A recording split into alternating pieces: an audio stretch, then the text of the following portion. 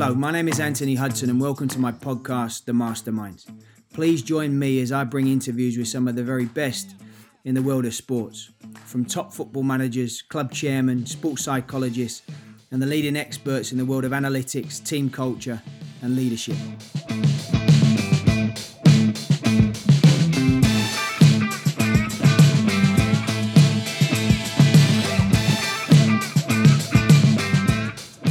Next up, please welcome Mr. Darren McAnthony, entrepreneur, author, and for the last 13 or so years, successful owner, chairman of Peterborough United Football Club.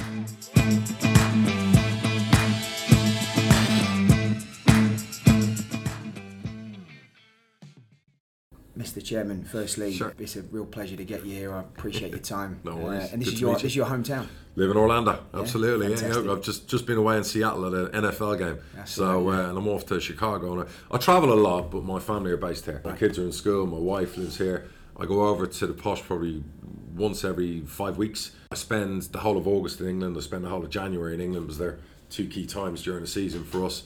So I put a lot of work into the football club. You know, like before I've come to you, and it was the reason I was kind of not running late, but I got here on time. I was on the phone for 45 minutes, you know what I mean, with the manager, obviously my director of football, just talking about things that are happening in the next couple of months, do you know what I mean? So that went longer than I thought it would be. So I'd probably spend an average 3 hours a day when I'm in Orlando on football related stuff to do with Peterborough United Football Club. Tell me really briefly about your career, because Sure. it's incredibly inspiring. It's Sure. a huge success in business and in football. Yeah. How did you become the chairman of Peterborough for so many years? It's funny. Yesterday I was getting like a cinema room done in my house, and the two guys were delivering the seats. You know, and they're like, "Geez, you got a lovely house. You're very young." And they're like, "Well, you know, what's the secret?" You know, forget all that sales guru shit. And I said to these guys, hard work. I worked harder than everyone else. I said, you know, I might be at home at 11 in the morning at my house, and you know, chilling, working, doing whatever. I can afford to do that because in my 20s and you know my early 30s, I worked 7 days a week. And probably 50 out of 52 weekends I was travelling, constantly on it. When I was selling houses and doing well in real estate, you know, I was just a machine. And it was just like that work ethic of, there was no finish line. It was like, I want more. And the more success you have, the greedier you get for it. It's like being a manager, you know, you win a league, you win a trophy, you want more, you want to go to a bigger club, you want to go to a different league, you know, it's once you get that buzz and the taste and you're hungry for it, it continues. The minute you get stale, you climb to the top of the mountain. How many times can you keep going back to the top of the mountain? So if you get stale, you suddenly get lazy. And lazy is a bit like a disease. And that can happen. It's happened to How us have you all. not got lazy? I probably have. I'm not perfect. I probably have because I dominated real estate in my 20s in a very tough industry, overseas real estate from Spain, where I grew up. And I did that. I started at like 23. And I got I set my own business up with like $5,000, the last $5,000 I had in the world. And I just went from there and there and there. And then all I wanted to do was be number one. Then I got to number one. I wanted to like branch out all over the world, and we did that in 20 countries.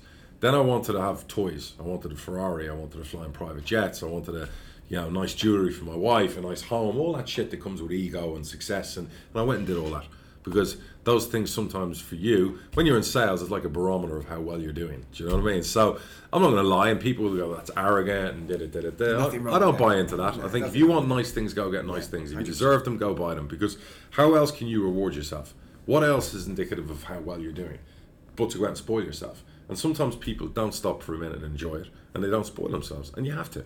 And I basically did really, really well. And one of the things on my list, I do a list like you have there every January. Every year I would do a list of things for the year ahead I want to achieve. And one year I put down there, I want to buy a sports football club. Because I was doing so well in real estate, the arrogant in me thought, well, yeah, I can do this in sports. So I'm going to buy a football club. Big Liverpool fan. I didn't quite have the 400 million to buy Liverpool. So I was like, okay, just off the back of that, Sure. so you make your list and you say, I want to get a sports team. Yeah, do I want to you buy have a plan? Do you have a strategy of how you can do it? 100%. So I've got the highest IQ. Some people would say, well, he's not the smartest guy in the room. You see this setup. Yeah. But you know what I am is I will outgraft you for anything. Do you know what I mean? I don't care how hard you work, I'll work harder. And that's going to get me a certain way there. And I'm going to reach for the stars, and I mightn't get to the stars, but if I get close enough, I've done okay. So I wrote down a sports team, and then what I then do is when I know I'm in a position to execute that, I'll then put a plan together. So I put down football club, Couldn't buy Liverpool, so I went out and thought, well, I'll tell you what I'm going to do. I'm going to do what I did with my business. With my real estate business, when I was a nobody, I basically went out and recruited young and hungry people. I didn't want experienced salespeople. I didn't want people who'd worked in the business for years and years and years. I didn't want shit habits, bad habits, stale. I wanted fresh. I wanted young people that would listen to me, that I could train, and I could train hardcore. And I went out and did that, and I took up the waifs, the strays, the people nobody else wanted, and I took them and I trained them hard, and I turned them into successful people. That's what I did with my business. Then I took risks, probably big risks and some calculated risks, did things that no one else would think to do, and gone, I see something people don't, I'm going to do that. So I did lots of that in my business. Some would say, well, you got lucky, some would say whatever. So then I bought a football club. I thought, what can I do with a club in League Two? I'll buy in League Two or non-league. I'm going to strip the fucker and build it back up. I'm going to take out all the bad habits that were there before, no disrespect to who's there before. And what I'm going to do is, and I thought about this really simply, because I'm a real analytical and stats freak. When I was doing my business, I could tell you what were the statistical chances of 10 people coming out to look at property. I would know that from those 10 people, we would get 8.3 sales. From those 8.3 sales, we would generate $158,000. I could tell you the efficiency per sale, per everything, per country we were in, because I was just stats driven. That's just the way I was, very quirky in that way. So I thought in football, and before you start talking about Brentford and all these clubs do the analytics stuff, I was doing this at the start. So what I did was I wrote down and said, what if I, in League Two, if I had a fresh page with, say, Peterborough, and I went in there, what if I went out and I did this? I recruited players only between the age of 18 to 22, right? And I went out and I bought the best players in each position at the league below League Two. So I took the best right back in non-league, the best left back in non-league, the best right winger, the best. I mean the best. So you've got a league of 20 teams, and you've got, 500 players in that league. So I went out and I got the best 11 players out of 500. Would those 11 players be good enough to step up one league to League Two? The best of the best. They should be, right? Yeah, of course. Right. And if they match in that age demographic, and I bring them in, and I put on their contracts they have to live within 20 miles of Peterborough, what will happen with all those lads together? They will grow up together. If I put them all on 3 and 4 year contracts, because that will protect my asset if I have to go and buy them, and I've got value then in selling them, would they grow up together, succeed together, win together, go through brick walls together, no matter what?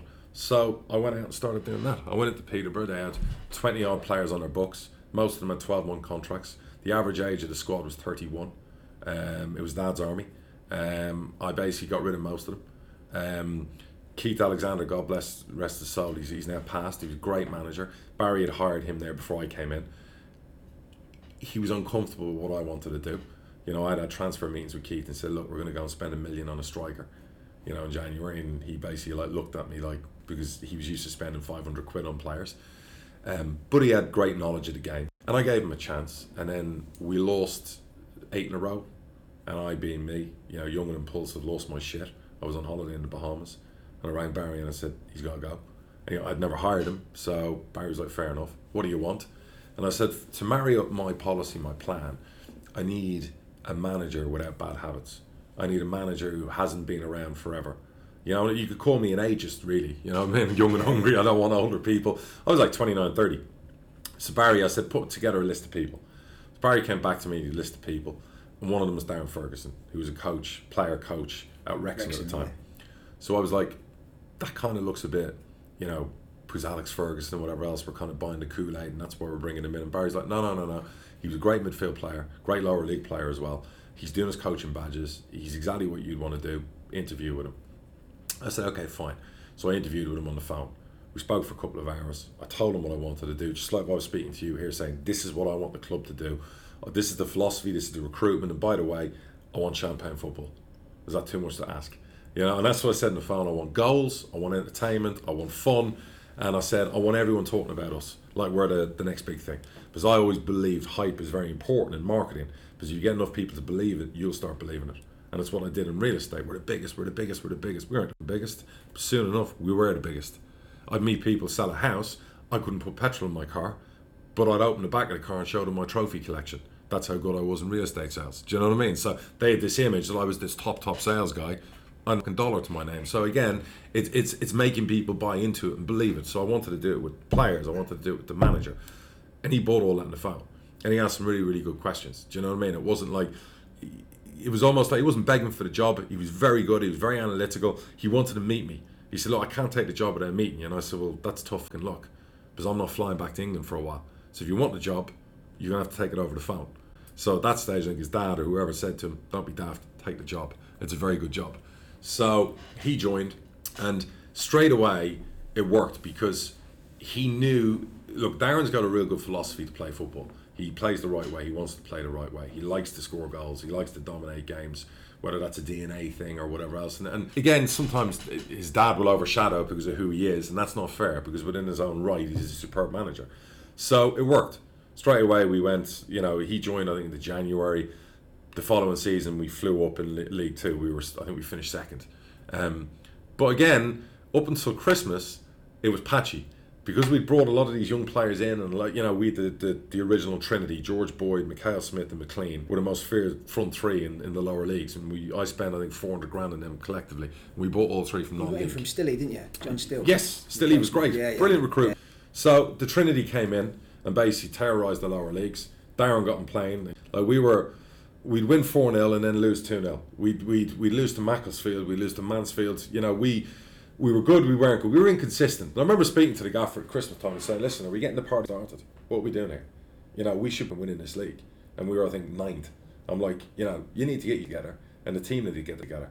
So, this is your first test as a young manager. You've got all the ingredients. You've got a chairman with a checkbook that's backing you. What more do you want?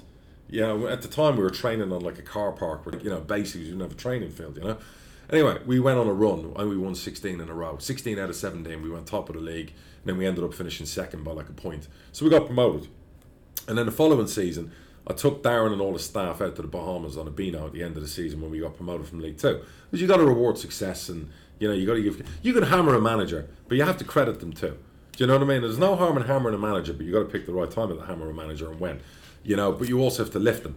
You know what I mean? So I might turn around and say, Anthony, for fuck's sake, what were you thinking? We're 1-0 up, and you're bringing on 2 defenders and taking off 2 strikers because you're scared shitless. They've equalised. You've choked. You've choked, Anthony. Why the fuck have you choked? Why don't you bring a quick roadrunner on and kill the game off and terrify them? What are you doing? So I might say that to you, and you might go, you fucking prick, and whatever else. But then you might think, well, actually, is he right or is he wrong? I've got to think about what I did here. And the gaffer's very good like that. He will take it and he'll think about it. But when he was younger, he didn't. We had fucking rows. Like we at one stage, I used to smash them through the doors of my office. We were pulled apart. You know what I mean? And I'll tell you that in a second. But the great thing about me and him were we could go hot. I mean, really hot, but we'd be forgotten an hour later. There's no grudges. There's no problem. And sometimes you have to clear the air. The worst thing a manager can do, particularly a young manager, is to bury their head in the sand and not take the chairman's call, not want to communicate with the chairman, not want to communicate. You go down that route, you are fucked. You're dead man walking. It's the worst thing you can do. So I remember saying to him in the Bahamas, there was Darren, there was Rooster, there was Andy Dibble, there was our coaching team, and there was Barry in his G rope lying by the pool getting a tan, And we were in this little bungalow by the pool, cabana, and we had the fixtures out. And all, League One, and there's like Leicester, there's Sheffield Wednesday, there's Leeds, there's Sheffield United, there's massive clubs in League One. So they're all looking at it, and everyone's going, what were we thinking? And I said, what are we thinking? We win the league. And they all just turned around and went, you fucking bonkers, chairman. I said, why would I be bonkers? Fucking top 10. I mean, look at that league. I said, no. I said, gentlemen, momentum. Momentum in football is everything. You've just battered League Two. You've got a team with the average age of 23. These players will get better. And I said, and you've got an attack that will frighten the life out of anyone. We need a few additions, but we got to be getting promoted from this league. So Barry's like, oh, Jay, your fucking mind, blah, blah, blah, blah, blah. And I said, well, that's the mandate. So if you're thinking about finishing 9th, you may as well stay on the beach. So, it was set from then. And I remember we started that season, we lost 3 out of the first 4 games. And our next 3 games were Leeds, MK Dons, and Walsall away. They were tough games, coming up. And we hadn't done well. And I did something I haven't done, probably since. I'd been young and impulsive. I rang the gaffer, and I said, look, you got to win the next 3 games or you're gone. And he kind of say that again. I said, you heard what I said. So anyway, we had a row. We hung up. And Barry told me, Barry was in the room at the time with him in England. And the gaffer went outside, and I think obviously he rang his dad and rang his family and whatever else. He was like, I think he wanted at that stage, you can't put me under that kind of pressure. win the next 3. I've just won promotion from League 2. It's the start of the season. That was me being young and impulsive, and that was unfair what I did. But we won the next 3 games. We beat Leeds 2-0. We beat MK Dons 2-1 with a 90-minute winner. There's a little strategy. And we beat Walsall. Sometimes reverse psychology. Sometimes you have to shake the tree. Sometimes you have to get the manager's blood flowing. Sometimes you've got to motivate him by terrifying the fucking life out of him and see how he reacts. My first head coaching job was 27, and I know as I've grown as a man in my job, my view about management has changed with certain things, and I view things differently. So you've given a couple of examples there. Is that the same with you? Like as you've grown as a chairman? Yeah. Is there I think is there any significant things? I think, yeah. I mean, look, one thing people probably say about me is sometimes I've been too impulsive and reactive, too quickly. And sometimes you have to calm yourself down, and it's not as bad as it seems. Sometimes, in football, you lose a game of football, you think you're never going to win another game. Or sometimes you think when you win a game of football, you're never going to lose another game. So it's important not to get too ahead of yourself. And it's important to forget the result of a game and look at the details in between. Take the emotion out of it and go, right, for example, are we losing football games but we're creating 19 chances a game? Are we got 58% possession but we're not winning games, we're losing games? Is it tight? Is it unlucky? Or can you see a way where the manager's actually doing a good job? Players are improving, but the results aren't happening. So why aren't the results happening? Or a centre forward's not putting, the chances being created, but they're not converting. So can you always blame a manager for that? Not necessarily. You would say, okay, get in the training ground and make them better strikers. What's the atmosphere like around the club? Take the smell test. Get down to, I don't go to the training ground a lot, but when I do go, I talk to the chef, talk to the players, smell what it's like around there. Is there a fear around the place? Is there a negativity around the place? Is there an atmosphere around the place? Are the boys in a good place? The players? Are they grouping off into mini groups away from each other? Is there a cohesiveness? There are things you can see that are going on at a football club. So when you sack a manager, it might necessarily be results driven. It might be something else. Is your philosophy being implemented? Is the manager going, yeah, when he interviews for the job, and then he's going and doing his own shit when he takes the job? That's happened to me. They give you the lip service in an interview, and then the first thing they do is they go totally away from everything you spoke about when you hired them. So you look at all those things, and over the years, of course, the smell test, I've learned lots more about it. I can sense and smell when a manager, there's blood out there. I can sense and smell when a dressing room maybe isn't having a manager. Do you know what I mean? You can see it. I can see a manager sometimes, and this sounds horrible. Is that intuition or It's intuition now. And this sounds horrible. What I'm about to say. I sometimes know when a manager needs to put out of his misery, and unfortunately, that does happen. And Barry said it once when he met Darren, and he's always said it to anyone: is you're a manager, and here's the thing about being a manager: you are 1,000,000% going to get sacked, because that's just the industry. You are going to get sacked, and probably multiple times. That's the mad business you decided to go into. Do you know what I mean? And in a football league, there's 72 jobs. You're going to get sacked. So it's how you react from it. It's how you learn from it. It's how you evolve from it. All those things. So I over the years, so many things I've learned and picked up on, and body language and everything. So you mentioned there about you've had a couple of managers that have come in and just gone and they've gone out and done their own thing. Yeah, lip service. What I want to without, I don't want to name any names. No, of course. What I'm curious about, I believe I've got a good understanding of the philosophy of your club. Sure. You want to play good football, as you said, champagne football. Yep. I think you've got a real belief in youth, bringing the youth, the Big academy time. players through. Big time. These are all significant things that Massive. picture about your club. But is that the main thing for you? No, look, the main thing for us has always been growth. So you always want to do better than the season before.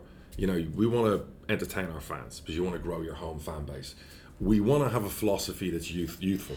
In other words, we don't have a lot of journeymen, veterans in the team. I understand you need to have experience. We have Beavers, who's 29, and we have George Boyd, who's 32 on our team. So they're the 2 oldest players. The rest of our squad, the average age is like 22. So it's very young. I want my manager to understand that we as a club recruit.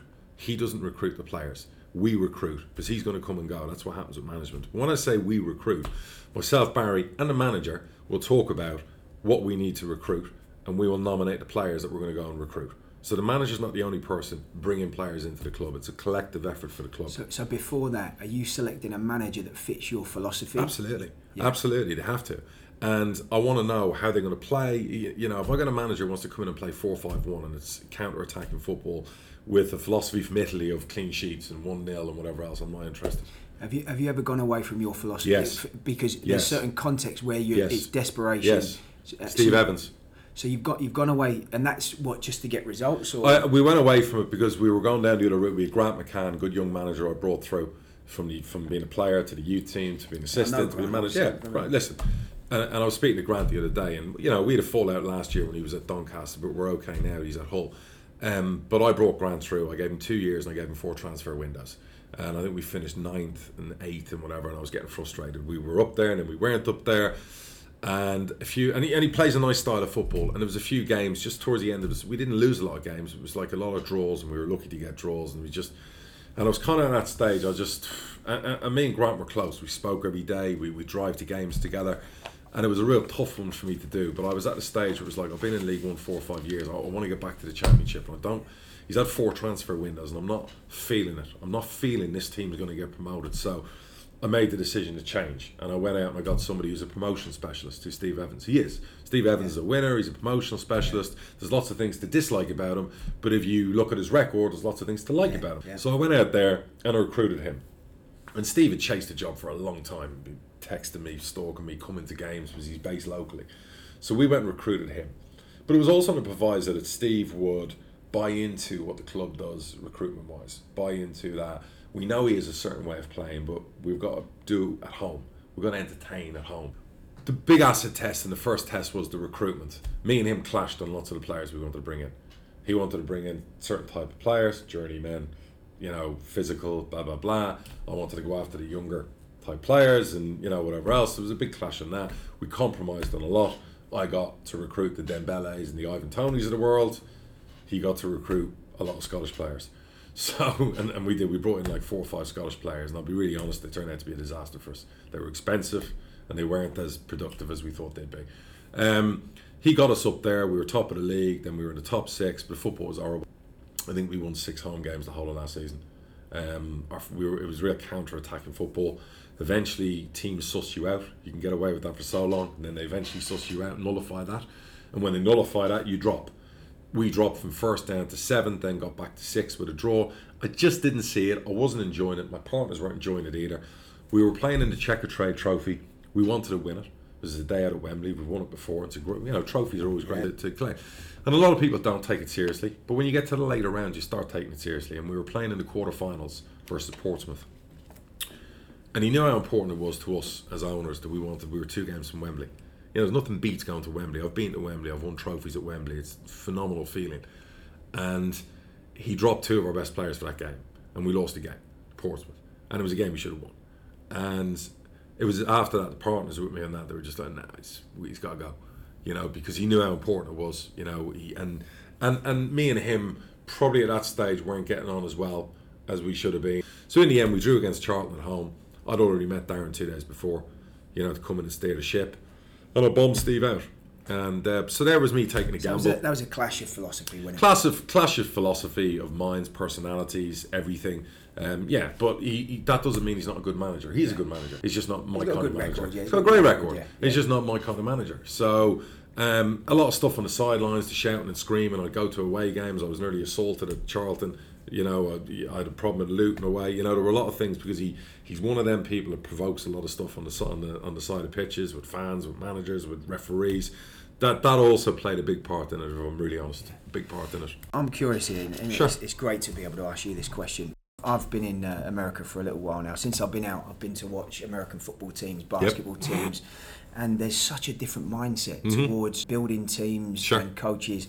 I was with an American football team recently, and I was with the sporting director, and I was asking him about the coach is earning millions. He's been there for a couple of years, and I said, is the coach under pressure? Like if he loses a few games, is there media pressure? And he was like, there's big pressure here.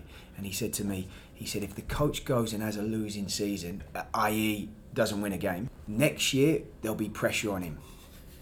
And I'm thinking, that's just not pressure. So they get time. Why do you think it's different? I don't know. I went to Seattle at the weekend and went to see the Seahawks. And 80,000 people show up to those games, win or lose. Even if your team's shit, they still show up. So it's also different for the fans, because fans in England aren't like that. If we're not winning at Peterborough, the fans don't show up.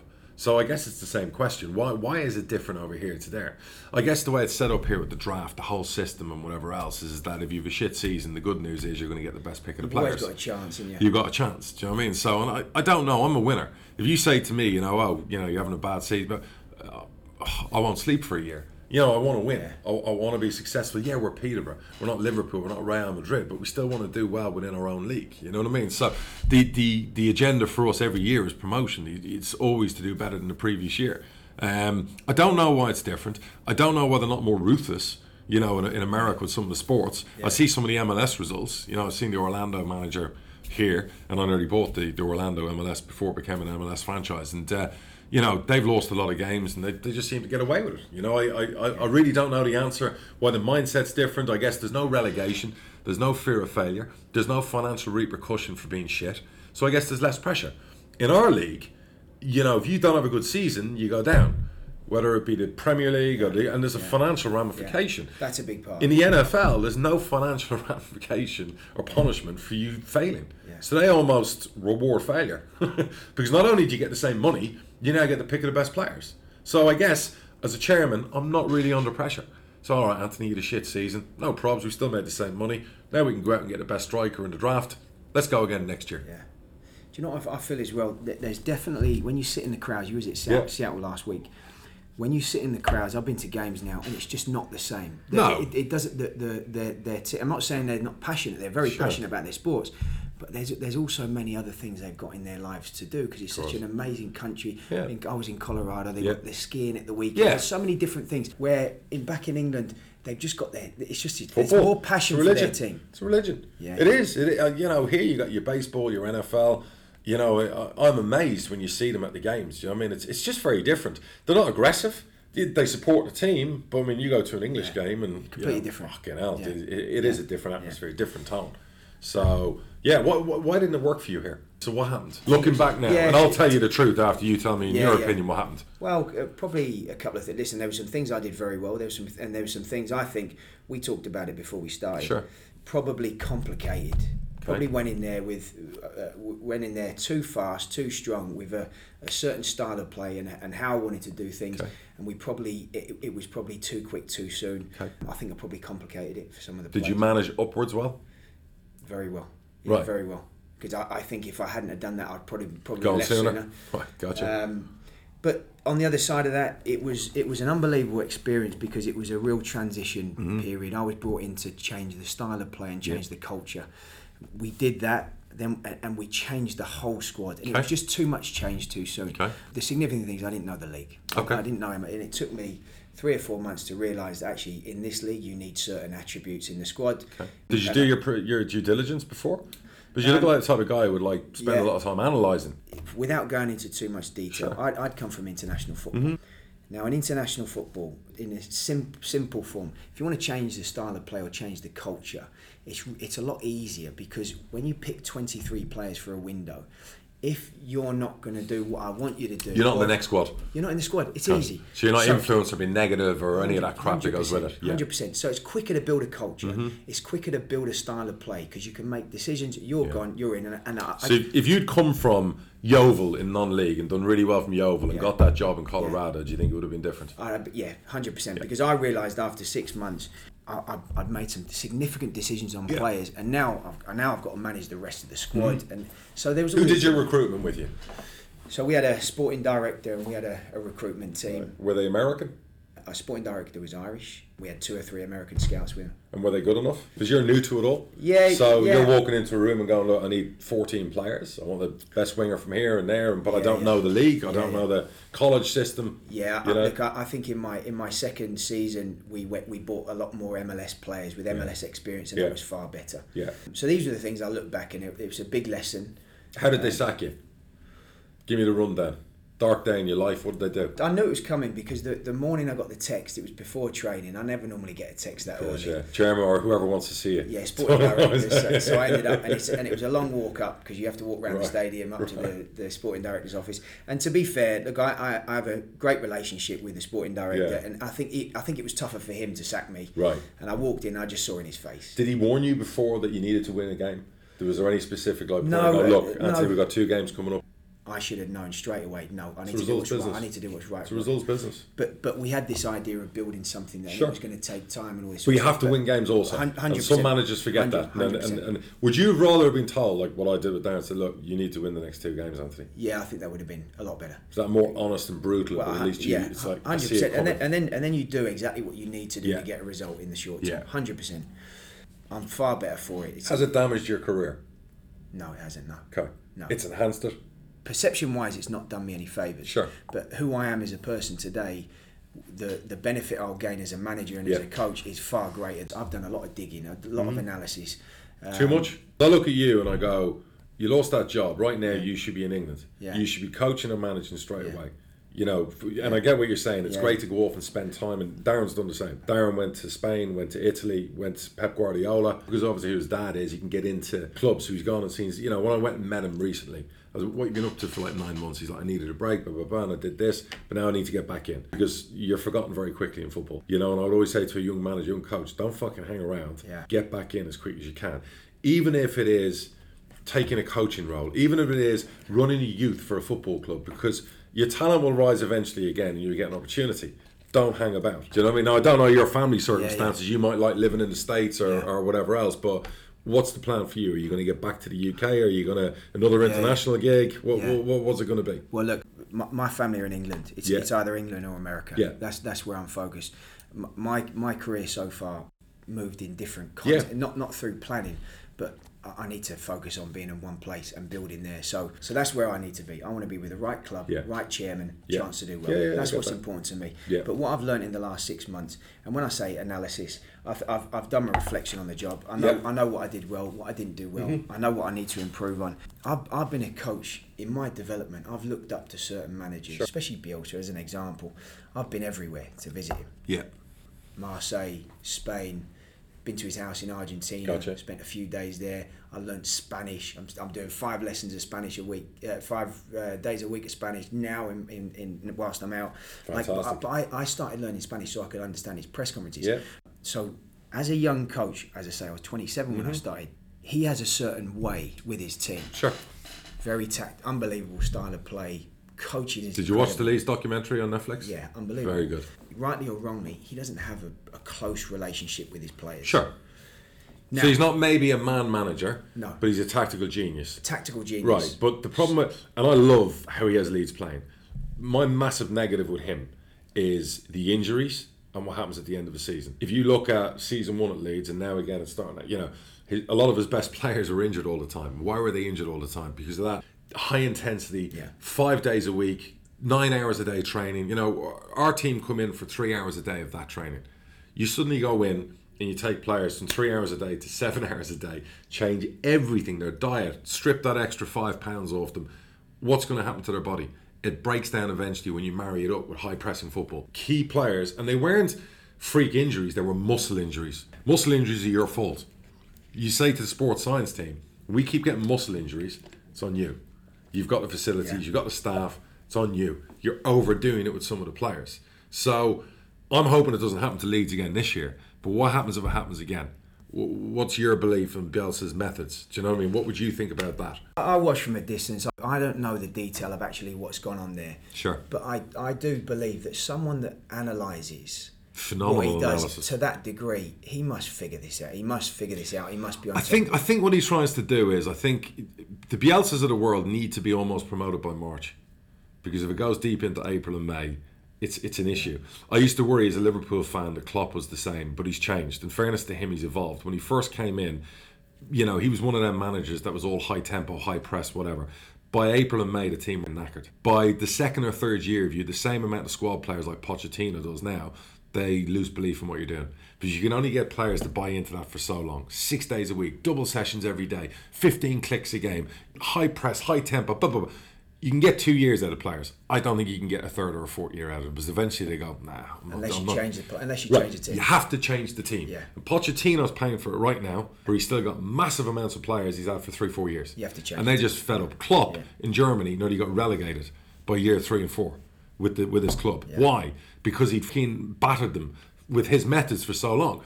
What he's changed at Liverpool is he's gone away from that style. he's with his fullbacks, instead of having both of them up here in the high press, you'll notice one goes, one stays. The tweaks he's made to the formations and with the front three and the lack of press, and you'll see in the game the intensity isn't the same, but because defensively they're stronger, they're winning a lot more games. Do you know what I mean? Yeah. So he's tweaked it and seen it, and kudos to him, because great managers evolve. And he's upgraded the squad as well. That's helped massively. Yeah. So, because I've always moaned at my managers too many days off. You know, our players are off on a Sunday and usually on a Wednesday if there's only one game a week. It's like, when do we improve? You're only in 2-3 hours. But it's like, I'm not a coach, I'm not a manager. I hear about Pochettino doing double sessions and Klopp doing double sessions and everything else. It's like, you watch the Man City All or Nothing on Netflix, get in there night and day. You know, they've probably got beds at the place. So I'm like to my gaffer, why aren't we? You know, I spent all this money in a training ground. We've got like a fabulous training ground with all the facilities. Why aren't we there more? It's like, you know, the footballers, they work half a day. And an hour of that day, they're in the lunch canteen with my chef making lunch. Yeah. I mean, we've got a chef, you know, all the stuff that we've got. So I don't know what is the perfect science. I like you, I love seeing the Bielsas. I read everyone's books. I like to get into the psyche, the mindset. You got Harry Redknapp, who's not a tactical genius, but was a man manager, one of the best. I love H. And then you've got the Bielsas of the world who are tactically just, they could bring you statistics and tell you the right winger is going to do this in the game. That's where he is a genius out on his own. You know what I mean? I think the key with all this is, what I've learned is you have to coach the context you're in. Correct. You can't walk in there with a set way of doing things. Yeah. You have to go in there. We talked before about putting square pegs in round holes. Correct. You have to go and coach your context. Manager-chairman relationship. Sure. You've had? Who have I had? 13. No. Fuck, where'd you get that number from? I've had Darren 3 times. I've had Darren, I had Jim Gannon, right. I had Mark Cooper, I had Gary Johnson, I had Grant McCann, I had Dave Robertson, I had Graham Wesley, I had Steve Evans. So it's 8, 9. Yeah. So right. 13. I was, you know. Anyway, so yeah. Darren, I've had a great mix. Darren counts his one then. Yeah. Absolutely, he does. Fucking right. So you've had, so that with that experience, all different people. Yeah. What's an ideal chairman-manager relationship? What do you need as a chairman? I need honesty. I need you to work your balls off for me. I need you to have answers to questions when you're asked them. I need you to have a plan B. I need you to be the calmer person in the room when results aren't going well. I need to be able to sit with you and look at you and think, you know, reassure me that we're going to win. Reassure me that we're coming out of this run. You know, what I don't need to see is fear in your eyes. Because if I see fear in your eyes, I lose all confidence in you. So I need you, whether you're lying or not, or you're kidding it or whatever else, I need to see you be somebody with a plan. You know, somebody with confidence. You know, Darren, I remember last season, we got hammered at, we lost to Walsall 3-0. They were bottom of the table. Walsall hadn't won since the old king died. So, you know, even their fans were fucking at me on Twitter. Oh, geez, go easy on us, blah, blah, blah, blah, blah. You know, they were practically relegated. So there was like, there's no belief in Walsall, and these players aren't playing for they put in a caretaker manager. It was Terry O'Connor, Martin O'Connor. So we went to Walsall, and we got fucking battered 3-0. I mean, you know, we'd won the previous game, I think it was 4-1, and then went to Walsall and got mullered by the worst team in our league, apparently, who had no belief left. Yet they showed up and smashed us. So you suddenly gone from being confident, you're thinking we're going to make the playoffs, and now Walsall have just battered us. So I'm speaking to the gaffer. We've got on the Tuesday night after losing to Walsall, we got Portsmouth away, who are third in the league and going for automatic promotion. So she's just been battered by the worst team in the league, and now we've got to go to Portsmouth. And if we don't win on that Tuesday night, Donny go into the playoffs for sure, and we mathematically can't catch them on the last day of the season. Because if you looked at the last game of the season just gone, we were in the playoffs on the final day if Donny lost to Coventry. So we went into the final game with our fans, everyone still having a chance to make the playoffs, you know what I mean? So we went to Portsmouth on that Tuesday night and we beat them 3-2. Now, before the game, the only person in the world who believed we'd win that game was our manager. We spoke after the Walsall debacle on the Saturday, and he blah, blah, blah, blah, blah, and we both moaned and bitched and moaned about the players, and da. Then on the Sunday he rang me, he said, Chairman, I said, yeah. He said, we'll win on Tuesday. I said, are you mad?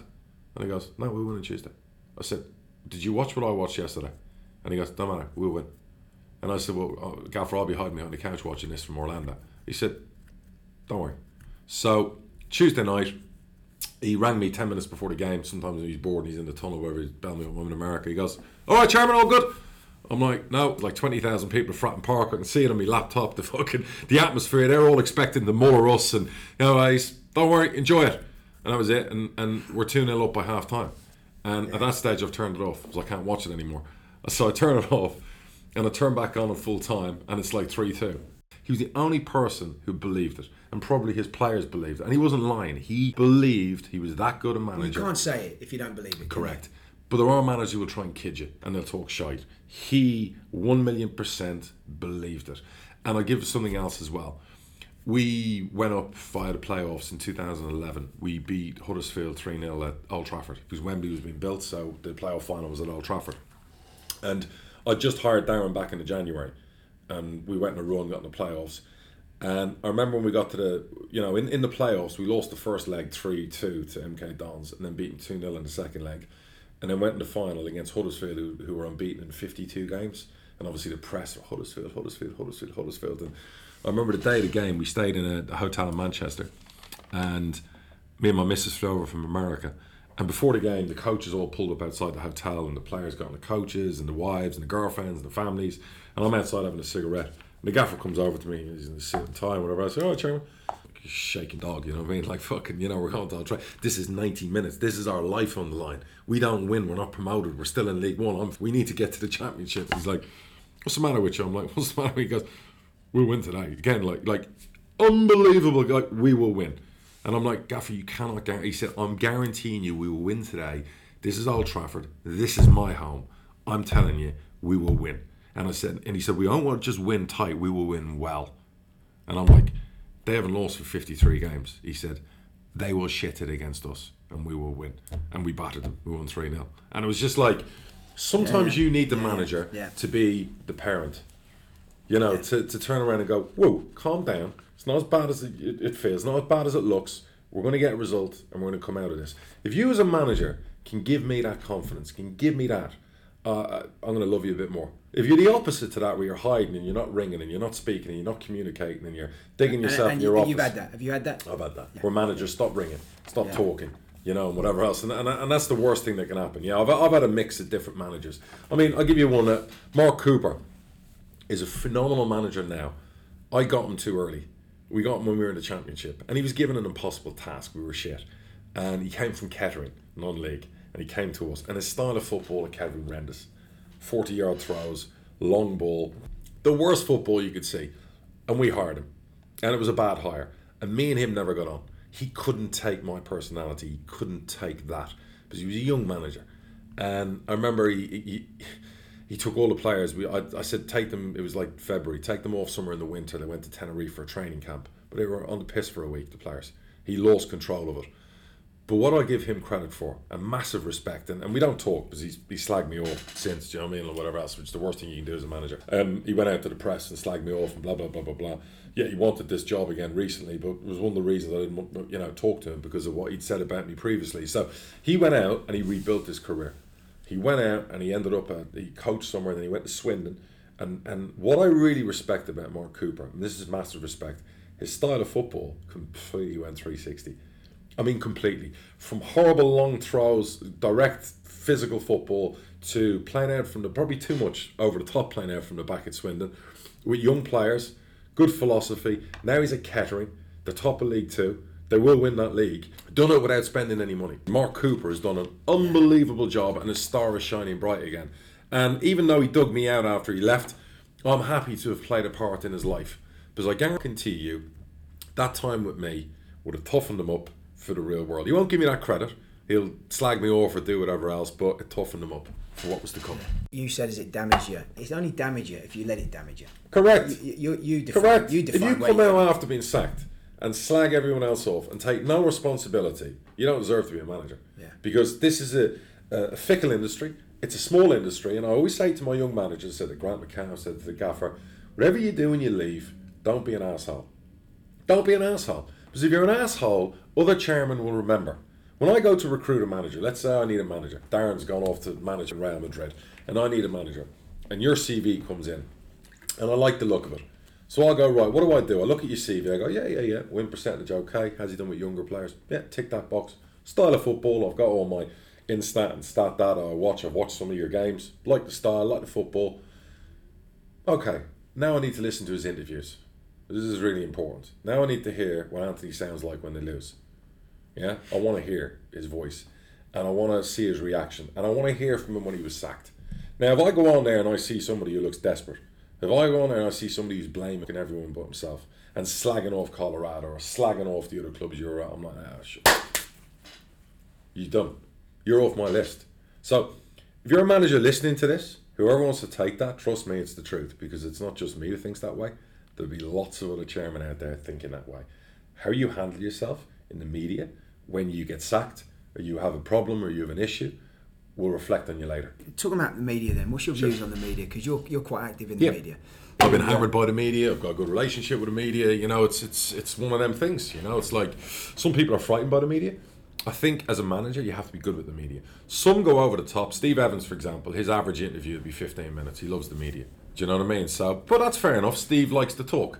And what he does cleverly is he get the local media in and he'll make sure they're close to him. And he can then leak things and talk to them and whatever.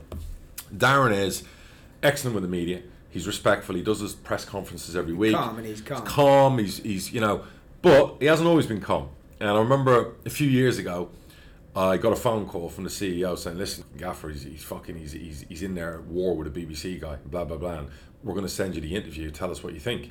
So they sent me the interview, and the guy trying to stoke Darren up, and unfortunately, Darren made the colossal error of he bit. Instead of sometimes you've got to go, I know where you're coming with it. So Darren bit, and the BBC were going to try and put this out. So I said to the CEO, get on to the BBC, the local, whatever else, and I said, make sure that doesn't go out, and tell them to come back in half an hour. They're going to redo the interview. And Bob was like, oh, the gaffer will never do that. I said, yeah, well, I'm about to ring him. So I rang Darren. I said, have you calmed down a bit? And he's like, what are you talking? I said, have you calmed down? And he goes, oh, they've already told you. I said, I know everything. Darren, listen. I said, stop biting. Stop. Do you want that out there? Do you want people seeing you lose your cool? You're better than that. You're better than him. Bite down, eat the shit, and go and win a football game. It's the best way you can deal with it. I said, and that's my advice to you. If you want me to put that out there, if you want me to let the BBC put that out and you're not going to redo another one, no problem. I'll go with you on it. And then he's like, well, no, you're right. I said, no, let's put it out there. No, you're right. You make sure it doesn't go out and I'll redo another one. Sometimes you got to let them calm down, bring them back down to earth and say, look, my advice is do this. I'm not telling you to do this, but that's my advice. You got the other side of it. You also need an assistant who can pull you to one side and take it over. Be truthful. And we'll get into that in a second. Darren's had some good ones and not so good ones and whatever else over the years. And you're absolutely right. Coaches, assistants are massive parts of it. Tell you the truth. Tell you the truth. Deal with the shit that shouldn't come to you sometimes. You know, all of that stuff. Steve last year was having a real problem with BBC, the local BBC Cambridgeshire, because his kids kept reading the social media stuff. And there was a lot of stuff on social media. There was a couple of commentators who weren't as, you know, shall we say, didn't find Steve it wasn't their taste. So they kind of let that reflect in their commentary. It was a bit biased. I'm not going to lie, it wasn't great sometimes, the stuff they were saying, but he bid on that. So what he then wanted to do was refuse to see them. Now, we have a contract with them. They pay us 50, 60 grand a year to get all our matches, to do interviews. Part of that is the manager has to be available, post-match, pre-match, da. So I said to him, you can't do that. You have to do the interview, otherwise you'll be paying for the contract. And then he did an interview after a game where it was our internal media team, Posh World, that did it with him, where they all sent it to me because they were like, I was in America, they didn't want to put it out. We lost the game and he lost his shit. And some of the stuff he said was just like, no, and I killed it. There was no way that was going out. He was just being a smart arse. So you protected your manager in these Protected him, situations, yeah, absolutely. Yeah. Two things: recruiting managers and the interview process. Yep. So you're looking for a manager. Yep. Do you use agents? Do you use analytics? What do you use? So, a bit of a mixture, and I know some clubs are different. Obviously, we'll have 150 CVs. The minute the job comes up, there's only 72. Regardless what people think about me, the Peterborough job's an attractive job. Do you know what I mean? Because the managers fucking get backed. They always get backed, and you want as a manager to be always backed. If you go into a job and it's got £0 notes for you to go and recruit players, you know, like Saul Campbell at Macclesfield, you're dealing in the bargain basement, so it's even tougher for you.